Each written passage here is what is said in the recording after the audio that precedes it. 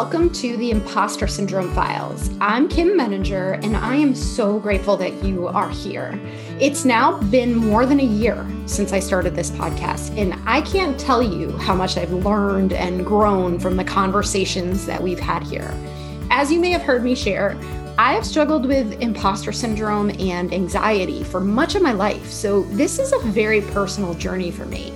I do this podcast because I want us to share our stories with each other and to stop suffering in silence. Imposter syndrome is a pretty universal human experience and nothing we should be ashamed of. By listening to or supporting this podcast, you're helping me to advance my mission of destigmatizing this conversation and making it safe for everyone to be vulnerable and get the support they need. Thank you so much for listening. If you enjoy this podcast and would like to support this mission even further, please consider subscribing. And if you feel inclined to leave a 5-star review, this really does help raise the visibility of the podcast so that others can find us. And please consider sharing with your friends. Lastly, if you have a story you'd like to share, connect with me anytime. I would be happy to interview you. Thanks again for being here.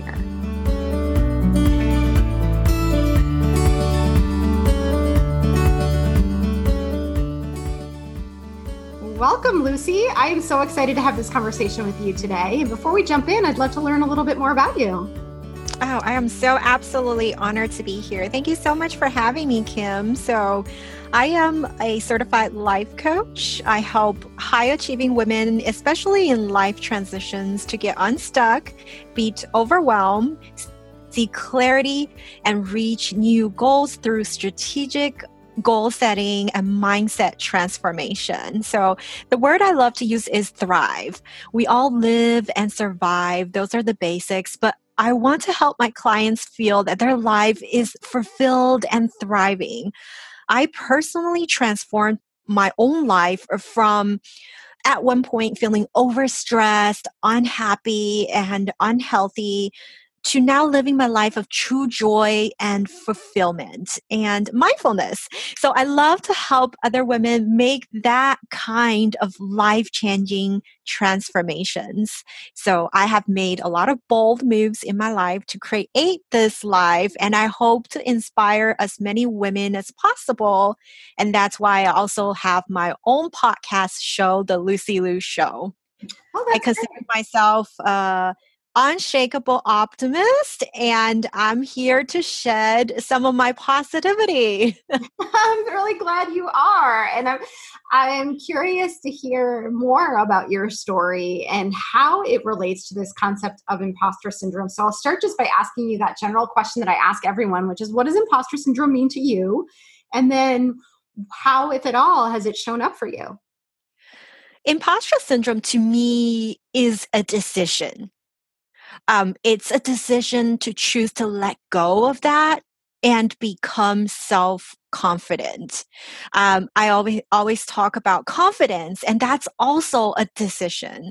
And for me, that has always shown up because my name is Lucy Liu. So I have the same name as a celebrity. And by the way, I love her because she's so talented, but it has always been a part of me that keeps me kind of like an imposter because I feel like I will never be as great as her.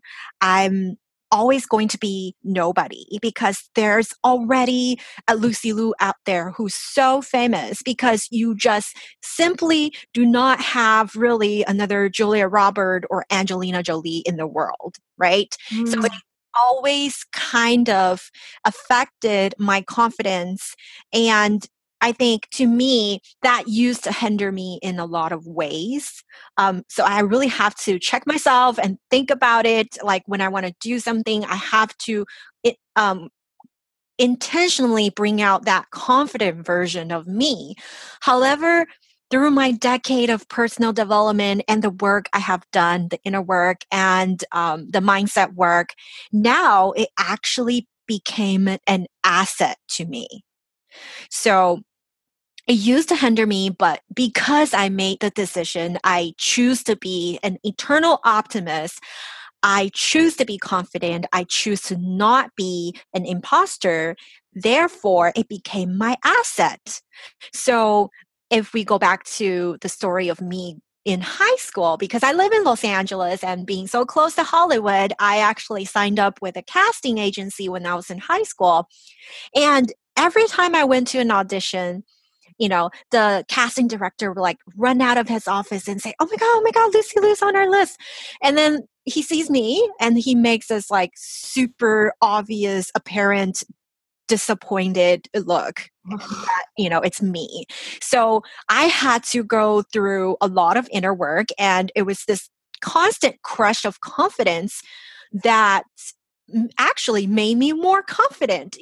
People think of me as very confident now, but to look back in time, I think that actually gave me the confidence I need. So it doesn't matter where you come from, but when you make a very conscious choice that you're going to be confident and nothing's going to affect you, then it actually becomes your asset. So, was there a turning point for you? Because it sounds like you have been on a journey. You mentioned the last decade of really personal development and, kind of taking care of yourself and becoming a more confident person. Was there a turning point for you when you realized I need to think differently, do something differently? Absolutely. I think a lot of us always wait for that turning point, right? And that turning point never comes. So therefore, we're kind of stuck in the old self. And for me, I didn't really have a one big turning point where I was like, this is it, right? For me, it was all about these little aha moments I had that actually added up. I started trusting that I am able to find my confidence the moment I choose to be confident. So I always say I am not an imposter. I do not have imposter syndrome, even though sometimes maybe I have to stop and think, maybe like what's stopping me, what's like slowing me down. But I'm very self-aware of my thoughts, and I am constantly telling myself that I do not have imposter syndrome. And for my clients who experience this, the first thing I tell them to do is to add an X in front of that. For example, I'm an X imposter, right? I'm an ex perfectionist. That way, we're kind of letting go of that old version of ourselves that you don't want anymore. So now I'm always on the constant lookout for times when I'm not as confident as I wish to be. And it's really like a muscle. So confidence is a muscle. And like I said, all those auditions I went that I never got any part. Eventually I quit going to auditions because I wanted to be an entrepreneur instead of being in commercials. But those practices gave me those confidence. So if you want confidence, you have to actually go and practice, right? You have to make that decision. No, I'm okay with this. I can do it. I can totally do it. So it's that sense of self-awareness and making that decision for me that really changed everything. Two things that you're saying, I mean, I love what you're saying in general, but two things that are jumping out at me are the idea of the self-awareness, recognizing that you're even being triggered in that way, right? Because I think sometimes if we're not paying attention, we just accept the reality around us and don't question it. We accept, yes, I am an imposter, or no, I'm not good enough, or whatever it is that we're telling ourselves, right?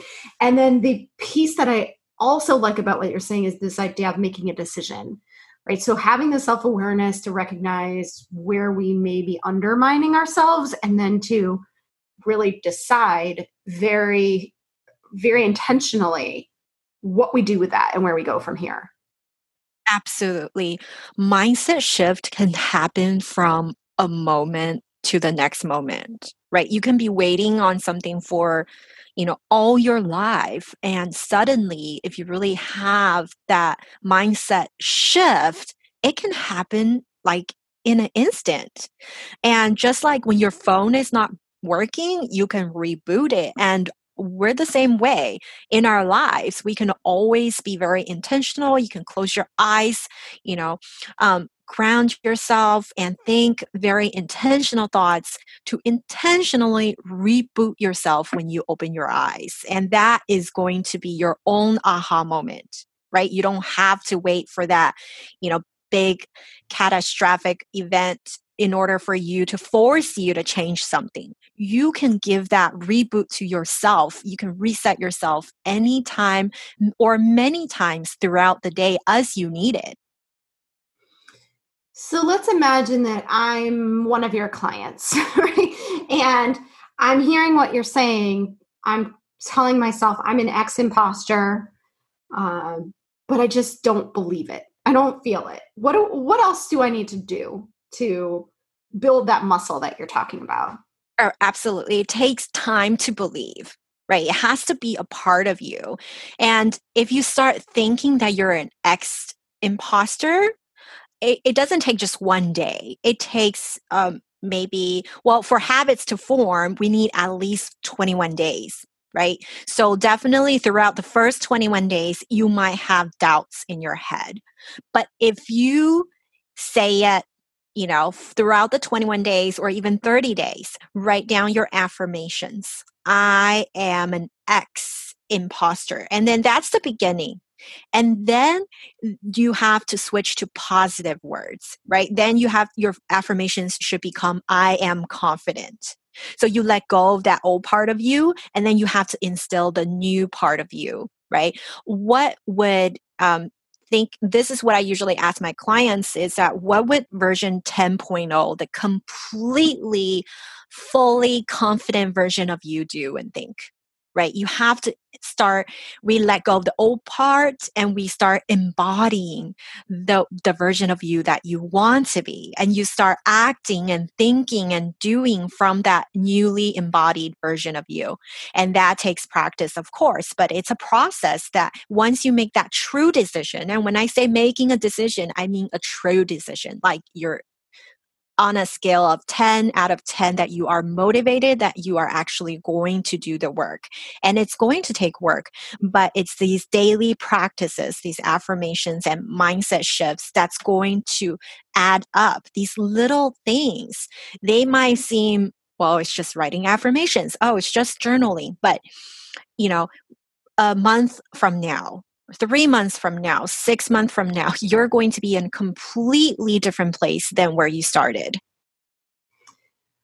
I agree with you.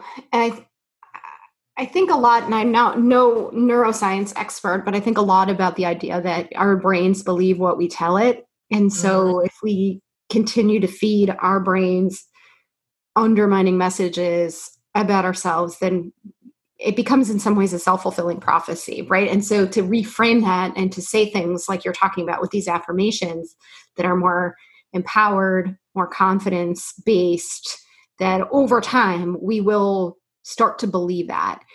How do you feel about the phrase fake it till you make it?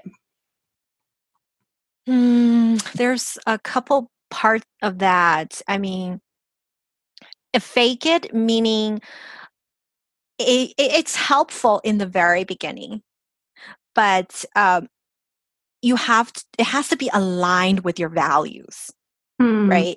If we're talking about being confident, yes, in that terms, it helps, right? Because there's so many public speakers, like professional motivational speakers. They're on stage doing their thing, and yet they used to be imposters. And I have heard many stories where they faked it until they made it and they no longer had stage fright or whatnot. So it has worked in that sense. But if we're talking about a way of living, like a lifestyle, then I'm against that because it's not aligned with your values, then you're not going to be happy about it. Right? So there is a difference between how we use that phrase. I like that distinction because this question comes up all the time. And I am a big proponent of authenticity. I like how you're bringing in the values piece because I think that's a critical piece of this, right, is stay true to your values and, sort of stay in alignment with what is real for you. And a lot of what we're talking about, just like you said, that it takes time, happens gradually, right? So it doesn't mean that you go from a place of I'm a complete imposter who doesn't believe I belong on stage to being the lead in whatever that stage performance is, whether it's, being the keynote speaker at an event or whatever, right? It's, you take these gradual steps that allows your brain to catch up along the way. Yes, but it's your decision and your power to start that progression, right? Right, exactly. And that's where the choice really it comes into play, that I like what you're talking about, right? Because if we never make that choice, we'll always stay stuck, right? We'll always stay in this place that is not working for us, right? That's undermining our confidence in some way. And it requires action to build confidence. I always say, because I know for women in particular, at least myself, I always like to study everything. I like to take courses when I don't know something. I like to read the definitive book that's out there. And when it comes to confidence, there's really no shortcut. You can't study confidence and become confident. You can only build your confidence through the action that you take. And if we continue to tell ourselves that we're not ready for something, we will never be ready for it, because we're never going to be ready until we do it. Oh, absolutely. I'm a total course junkie too. But and then a lot of people talk about book self-help, right? But then you read so many books, it becomes shelf help. I run a women's empowerment workshop. It's called I Am Remarkable. It's an initiative that started with Google. And one of the research inside is that women don't go for something unless they're 100% sure, whereas men went for it when they're only 60% sure. So coming back to your point that women are culturally instilled in that way, that we're not self-promoting us and not trusting ourselves and always feeling not ready. It's across all cultures. And you talked about being stuck. And yes, anytime you feel stuck, there's only two ways pretty much to move forward: is you need to make a decision or you need to make a change. There's no other way around it. Right? And when we say make a decision, it's gotta be one of those decisions that you're like truly, deeply, madly believing in it. You can't just like, okay, I'll go with choice A instead of choice B. But you got to believe, okay, let's do choice A. And if it doesn't work out, we'll go with choice B. You got to be confident. You got to go in it like there's absolutely a way. It's just, it's okay if this way doesn't work. We'll just go the other way. And along the way, we'll see different sceneries and we'll learn a lesson and we'll have fun along the way. Is there anything else that you think we can do, or, the average person listening who may be still trying to figure this out, steps that we can be taking, ways in which we can become more conscious of the messages that we're giving to ourselves? Absolutely. For me, I always wrote down my gratitudes, right? A lot of people do this. They write gratitude journal every day. What am I grateful for?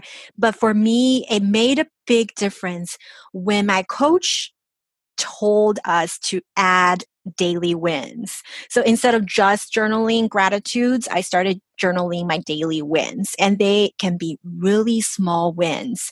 And once you start journaling your wins, you feel better about yourself and you go to sleep feeling like a winner, and you start seeing the smaller wins. right?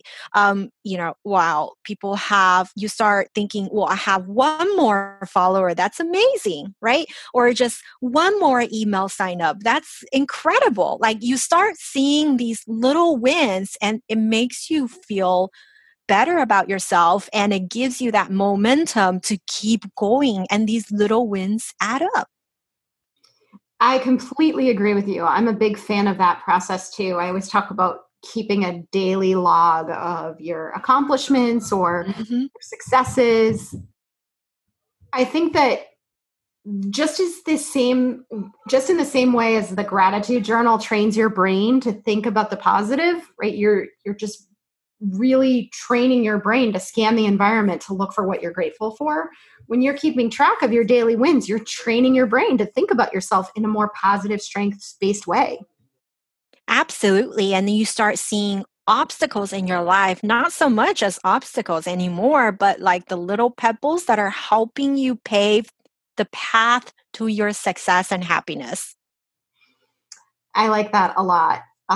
So how do you handle new challenges, or do you find that you still get triggered in these ways? Is it still the case that you're feeling imposter syndrome from time to time and you have to reframe, or do you feel like you have put a lot of that behind you? I think I've put most of it behind me, but there are times that still creeps up. For example, when I started my coaching business, I was very afraid to use my name. So it took me really 3 months to think of a name for my coaching business. And I really went nowhere. And that's when I kind of had to stop myself on the tracks and say, hey, that's not the confident version of you. So I embody immediately the confident version of me, and I just changed my name to Lucy Liu Coaching. And that's when I started having clients because they want to be confident like me.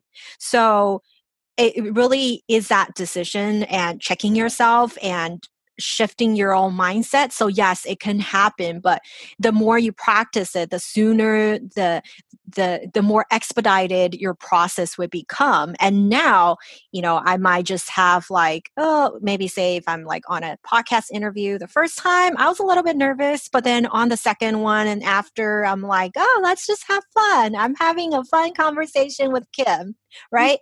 So yes, it still comes up, but because I've made that true decision that I know which version of me that I want to be. So it's very easy for me to say that, okay, here I am. I need to show up as embody the version of me that I am in the future, who I want to be now. I love that. I really love what you're saying. And I'd love to wrap up with a couple of final questions. Number one is, what motivated you to want to tell your story today? And two, what are you hoping people will take away from it? Really, this is the same motivation that I started my podcast. I'm like, okay, here I go again. I'm nobody.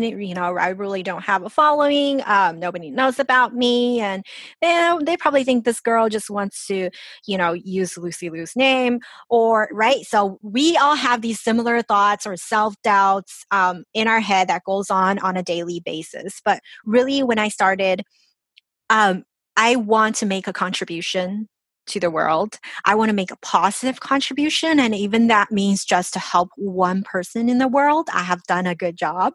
And obviously, by putting out my podcast, I do get messages where they were inspired by me to take some action. I have 3 ladies that started their own podcast because I talked about how I had imposter syndrome and how my name affected me from doing things. So yeah, you see, you just have to have that value, and I've done my job. I want to continue to inspire women to show up more confidently and inspire hope and inspire happiness.